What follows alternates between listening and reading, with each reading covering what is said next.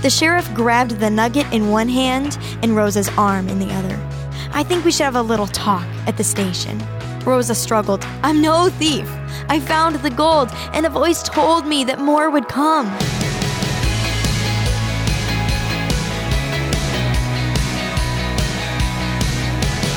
Hi there, I'm Addie Anderson, and you're listening to Unlocked, your daily key to unlocking God's Word in your life. The gold mines of the town had been shut down for years, grown over, and she has the secret. Stick around to find out what happens in our story, A Hidden Treasure Part 1 by Naomi Zylstra. As Rosa walked toward town to meet up with her fiancé Antonio, she was passing by the old mines when something shiny caught her eye amidst the rocks and tumbleweeds. She was leaning down to look when suddenly a voice from above rumbled, "Go and take this gold. It is a gift for you and a promise of more to come.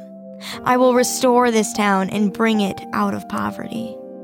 Shaking with surprise, Rosa said, "Who's there? Who are you?"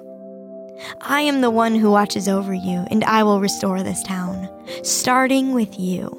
Go and tell the people of my promise." So Rosa picked up the shining object, excitement coursing through her veins. It was a perfect gold nugget. Rosa ran into town looking for anyone to share the good news with. The first person she ran into was the banker. "Look what I found! The old mines are going to open again. This whole town can be restored." She shoved the nugget into the banker's hands, and he gave it and her an appraising look. "Well, it looks like a perfect gold nugget. Too perfect to be real. Besides, there's no way this could have come from the mines. They've been closed for decades. Now, who did you flirt with to get this?" "Flirt with?" The sheriff overheard their conversation and stepped in. "How do you know she didn't steal it? Let me see that." The sheriff grabbed the nugget in one hand and Rosa's arm in the other. "I think we should have a little talk at the station." Rosa struggled. "I'm no thief. I found the gold, and a voice told me that more would come." "No, she's right." Antonio pushed his way through a gathering crowd of onlookers. "I had a strange dream last night that the mines reopened, and there was more gold than we could imagine." "Thank you," Rosa mouthed as the guards grumbled some excuse and let go of her arm. Antonio smiled at her. "I didn't know what the dream meant until you found the gold. This is great news."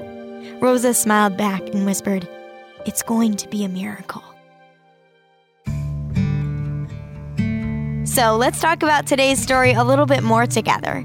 Consider taking some time to read the Bible passages today's allegorical story is based on. God chose a humble teenager, Mary, to give birth to the Savior. Why do you think God chose to save the world this way? Can you imagine yourself in the banker's or sheriff's shoes, hearing Rosa's story? What must it have been like for Mary to be doubted and scandalized? As you and I can read in Luke 1:30, "Don't be afraid, Mary," the angel told her, "for you have found favor with God." Now, I'd encourage you to read in your Bible Luke 1:26-38 and Matthew 1:18-25 to keep God's Word alive in your life. Unlocked is a resource of Keys for Kids Ministries. Wasn't today's Devo awesome? Do you have a story like it hidden in your heart? If so, we want to hear about it. Head over to unlocked.org and check out our writer's guidelines to find out how you can write for us.